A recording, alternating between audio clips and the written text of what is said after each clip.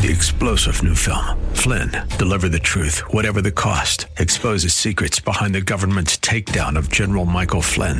Flynn knew what the intel world had been up to. He ordered the first audit of the use of contractors. This set off alarm bells. He told the truth. He was the most dangerous person for Donald Trump to hire. They had to get rid of Flynn.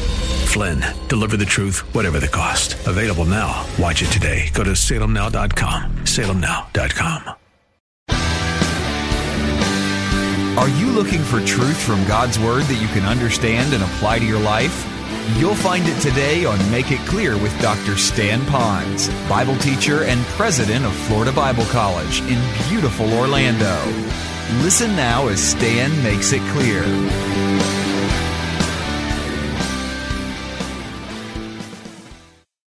Each one of these, it starts at one point and it flows in a direction. So in other words, one principle will build upon another principle so that it'll help you in what you're doing. So there's a flow of logic, biblical logic in doing this to help you.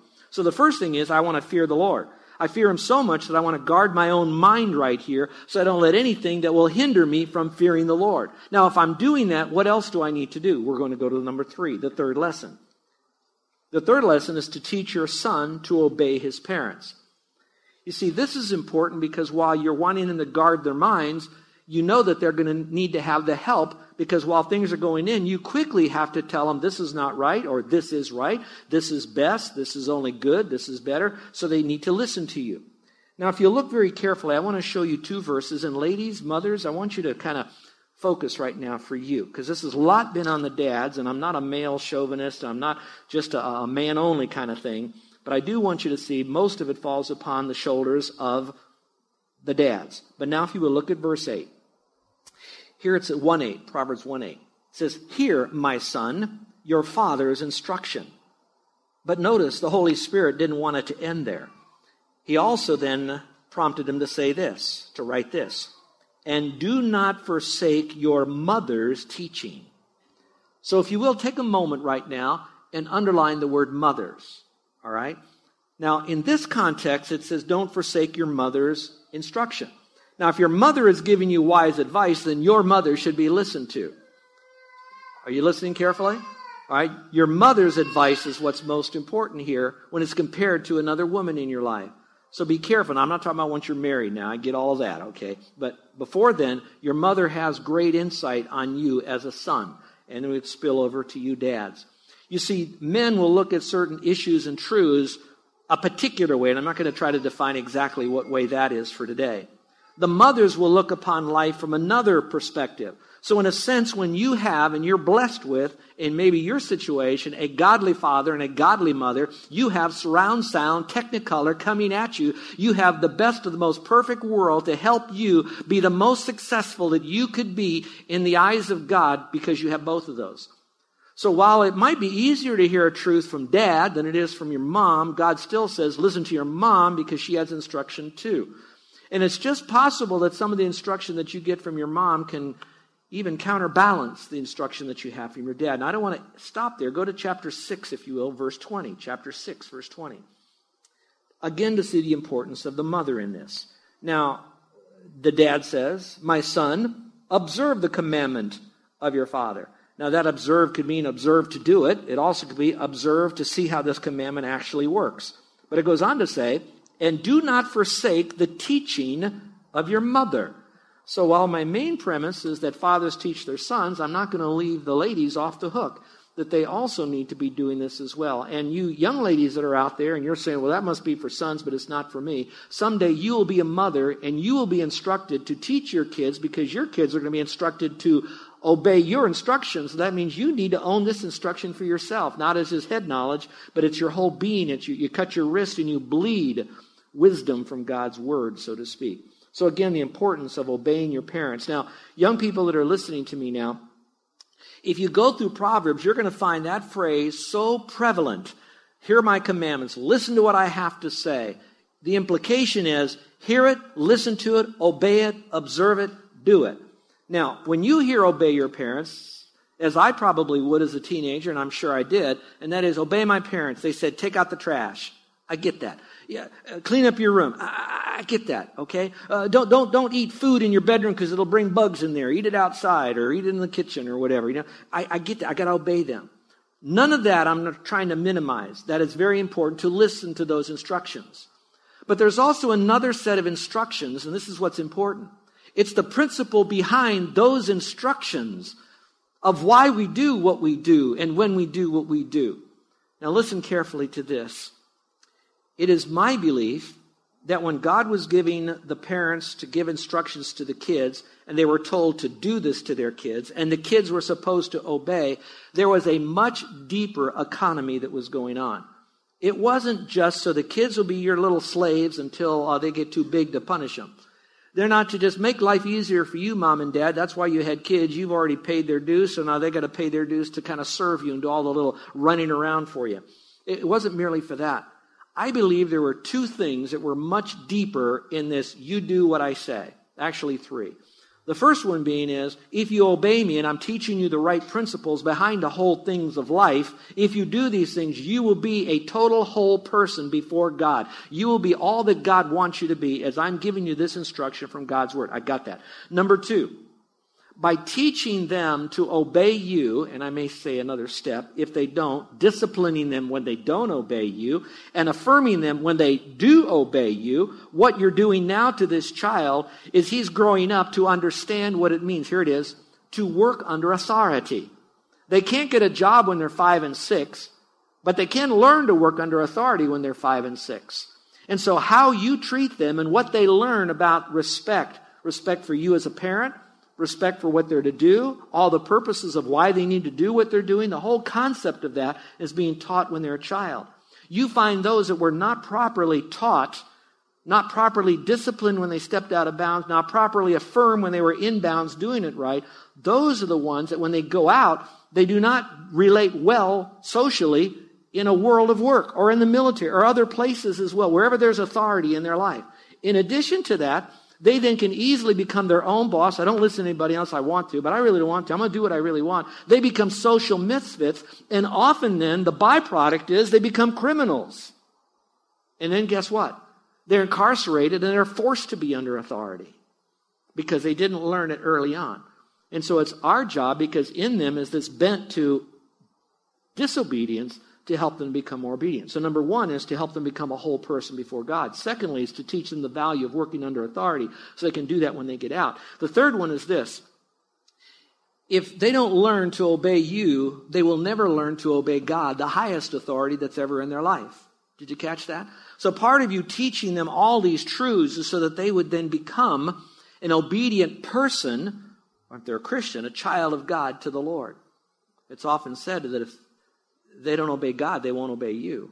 So you're teaching them these principles because of who you are, God's father or mother in their life. You're teaching them because God says you're to teach them. So you're obeying God in your role. And now you're teaching them, that's my role to do this. Your role is to do that. And the whole purpose is for your betterment, God's glory, you to learn to work under authority, as well as at the same time you'll really understand God when you learn how to have a submissive, humble, broken, thanksgiving heart. Thankful heart before the Lord. So I cannot tell you how critical it is.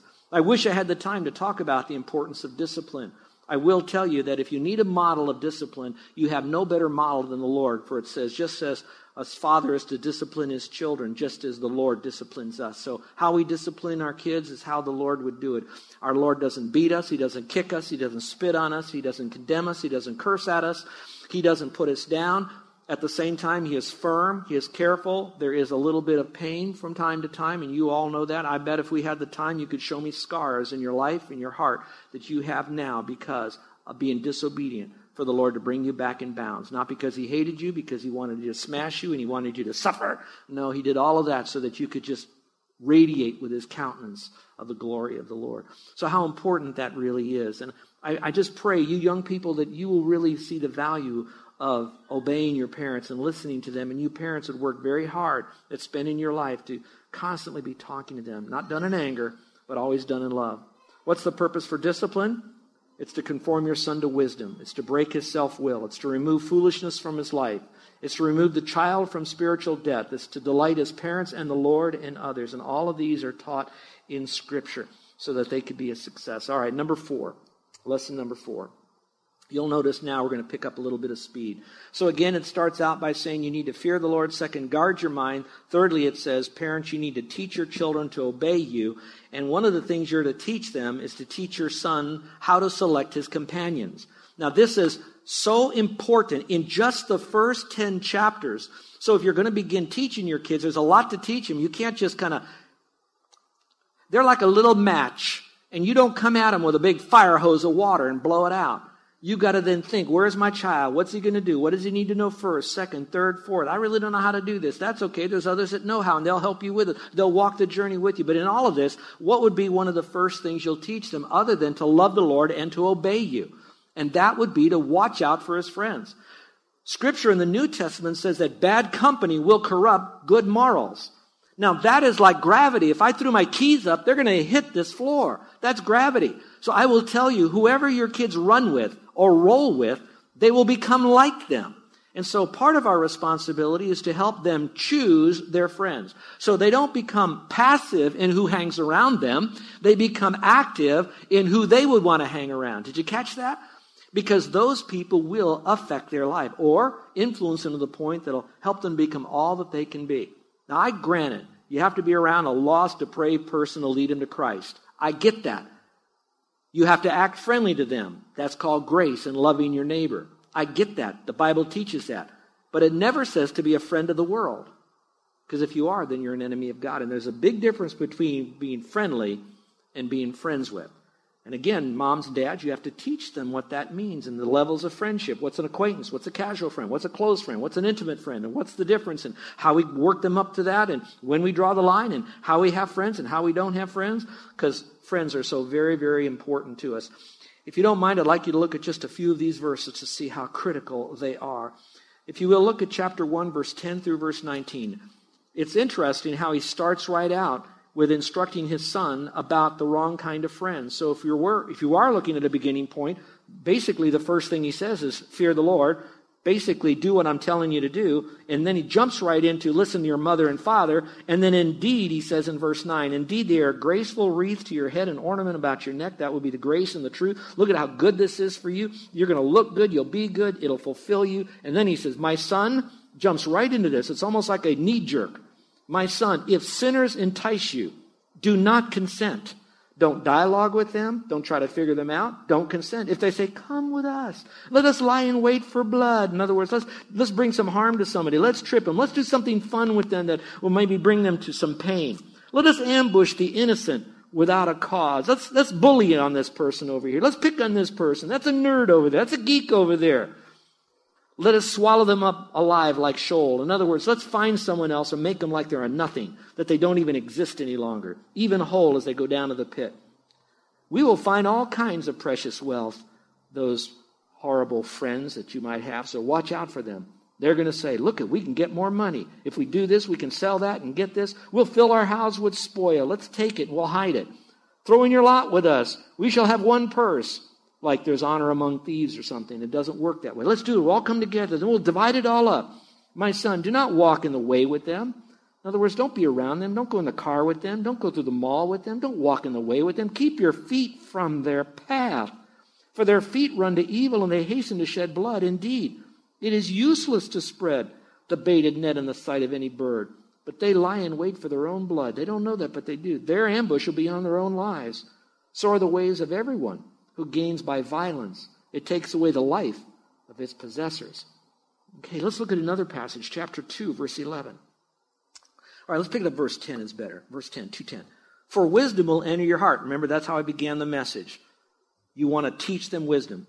For wisdom will enter your heart if it's taught right, and knowledge will be pleasant to your soul, meaning that there's an emotional self-confidence that you have. When you have good knowledge, it'll take over your life. Now, verse 11. Discretion will guard you. That means the ability to know right from wrong, good, better, best. Never let it rest till your good is better and your better is best. Then it says, understanding will watch over you. So in other words, you already have a built-in governor in your life to guard you. And that's going to be the wisdom and the knowledge that you have. And all that understanding is given to you if you apply it. Verse 12. What is it going to do? To deliver you from the way of evil people. From the man who speaks perverse things. from those who leave the paths of righteousness to walk in the ways of darkness. Let's pause for a moment. That could imply other Christians who at one time were walking uprightly, but then later on they got in with other bad people that influenced them, and so their morals are corrupted, and now they want you to walk with them in their ways of darkness, and you kind of want to do that. Look up here for just a second. I really don't think it's going to be, quote, the boogeyman that's going to take your righteous son and daughter and steal their heart after unrighteousness. I really believe it's going to be their best friend, their closest friends, the ones that they've hung with the longest, they played ball with, they played soccer with, they've done different things with, they hung with them. It's going to be their buddies that are going to turn them away, not some cloak and dagger person that's hiding behind some telephone booth with a mask on. It's not going to be like that. It's going to be their own friends. So let's go back to the passage. It says to walk in the ways of darkness, who delight in doing evil. In other words, it's more fun to do something bad. We get an adrenaline rush. Isn't that cool? That was so exciting. And they rejoice in the perversity of evil, whose paths are crooked and who are devious in their ways. That means they're manipulative. They're intimidating in their ways. They're sneaky in their ways. Now let's stop for a moment. I hope I built my case about the importance of teaching your sons and daughters the importance of having the right kind of friends. Now let me back up. I am not to say that your son or daughter needs to be a social reject, a social monk that hides in their bedroom, and that you become what they call, have you heard this term before, a helicopter parent? How many of you have never heard of the term helicopter parent? Would you raise your hand? You know what that means? That means a parent who so much hovers over the kids that they don't allow the child to have some ability to be tested for right thinking and choices that they make. So they're always there, almost making their decisions for them. I remember I pastored in a church one time where that my wife went into the ladies' room. And in the ladies' room was a boy who was like upper elementary school in the ladies' room with the mother. And when they were asked about it, is because the mother didn't want the son to ever be left alone anywhere. And she had to go to the bathroom, so she brought the boy into the bathroom with her. That is one illustration of what we might call a helicopter mother. We're not talking about that. But we are talking about helping your son and your daughter to know the value of friends, how to make friends. And I would like to suggest that, and this is, I feel very strongly about this, that the opposite of not being a helicopter mother and father is not being a neglected father or mother. It doesn't mean that you have so much of your own world that you kind of just let them do their own thing. You give them $10 and you send them to the mall, go to the movies or whatever else you want to do. You don't do that.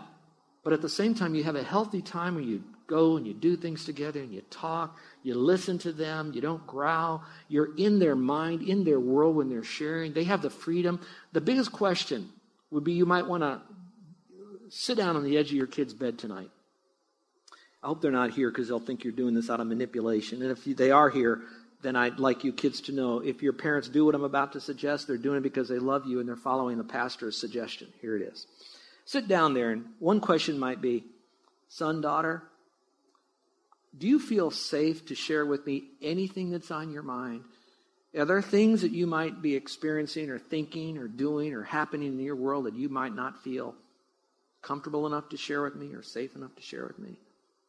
And then let them talk to you and then begin to unpack and to fix that so they can feel safe enough to share with you about everything they could. The second thing might be, if they're a little younger, it might be, I'm here tonight and I had some time and I love you and this is going to be a new time for us when you're getting ready to go to sleep, but maybe you'd like to share with me some concerns or maybe something that might be causing you a little bit to be fearful.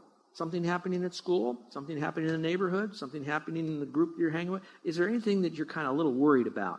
And just sit there. And don't give them 3 points and 10 Bible verses and 14 biblical examples and you're finally done when the sun rises. No, you don't want to do that. You do want to listen to them. Give them that opportunity. So I'm not saying you to be their best friend, but be someone that they can speak with. And I'm just about out of time, and I'm glad. I have 2 more, and I'm going to quit. I'm feeling like we've been having such a great time, but I keep going longer and longer, and I don't want to do that. But promise me you'll be back next week, because what I'm going to teach you next week is going to be what's the next step after we watch out for the kind of friends we keep. What's the next thing we have to watch out for? And I'm going to cover that next week, and then we're going to continue building on this long line. of truths.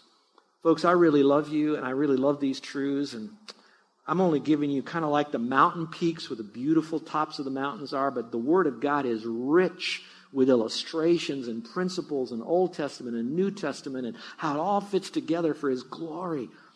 And the joy that there is in parenting when you have been given the source, and the encouragement that you have when you have all that wonderful power from the Lord, that strength. You can do this. You can do this in the Lord.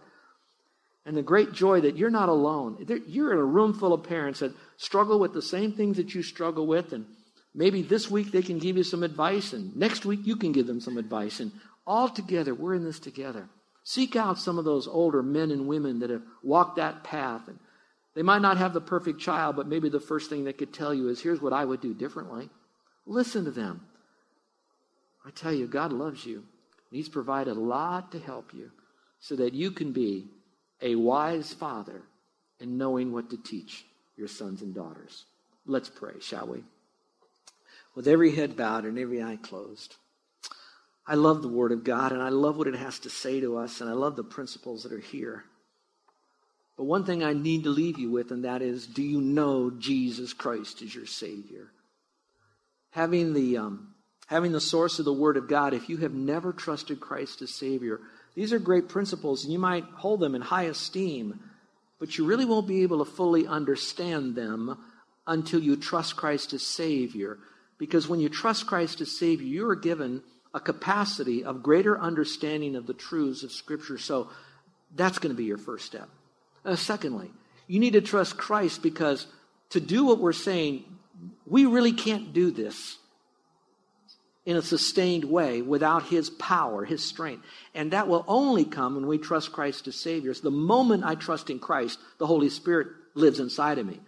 And that is so powerful and so beautiful, because it's through Him that I understand Scripture, the source. It's through Him I have the ability to be strong when I'm facing opposition and I'm facing a secular worldview and I'm facing an angry child or a depressed child. I have the ability now to stand strong, but also stand compassionate, because I have the Spirit when you trust Christ.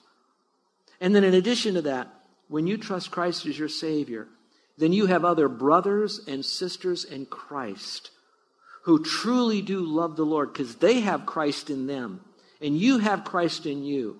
And you have the community of redeemed people. Such a unique group that is. But you need to trust Christ as your Savior. And you'll never trust Him if you think that you can do all this yourself and get into heaven by yourself.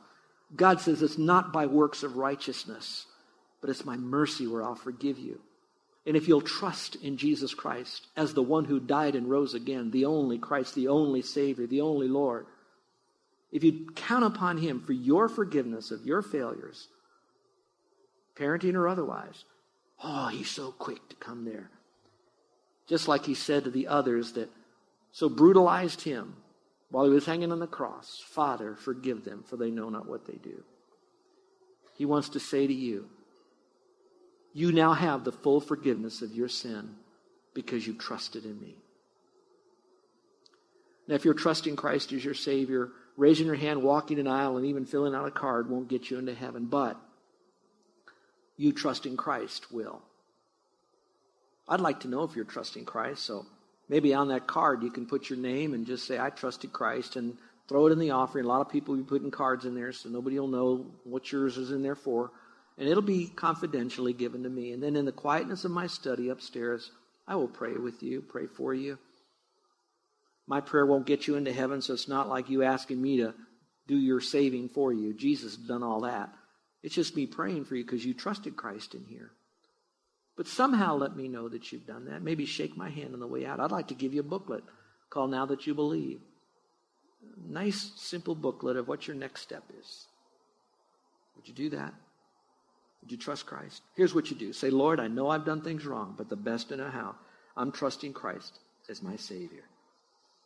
Oh, my friend, it's that quick, that easy. Why? Because He's done all the work. Jesus says, he that believes on me has right now everlasting life. Our gracious Heavenly Father, I thank you that you have blessed us with children, grandchildren. and also the capability of coming alongside other children, young people, teenagers. Thank you that you've given us the source, the strength, and the support to do this.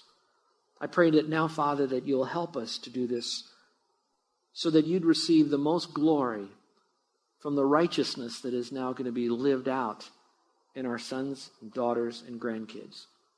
Help us, Father, as we gather again next week, as we continue going through this wonderful truth upon truth of what wise dads teach their sons. And then, Lord, help us to understand it's for every one of us. Now, Father, we pray this in Jesus' name. Amen. You're listening to Make It Clear with the teaching of Dr. Stan Ponz, founder of Make It Clear Ministries and president of Florida Bible College in beautiful Orlando, Florida. Make It Clear is dedicated to taking the Word of God with clarity into every person's world. It is the support of listeners like you who make the ministry of Make It Clear possible. You can provide your tax-deductible gift to Make It Clear online by going to makeitclear.org. Or you can mail your gift to Make It Clear, P.O. Box 607901, Orlando, Florida, 32860. Thank you for helping us make it clear. If you would like to have Dr. Ponz speak at your church or event, please send us an email at tellmemore@makeitclear.org. Thank you, and remember to make it clear.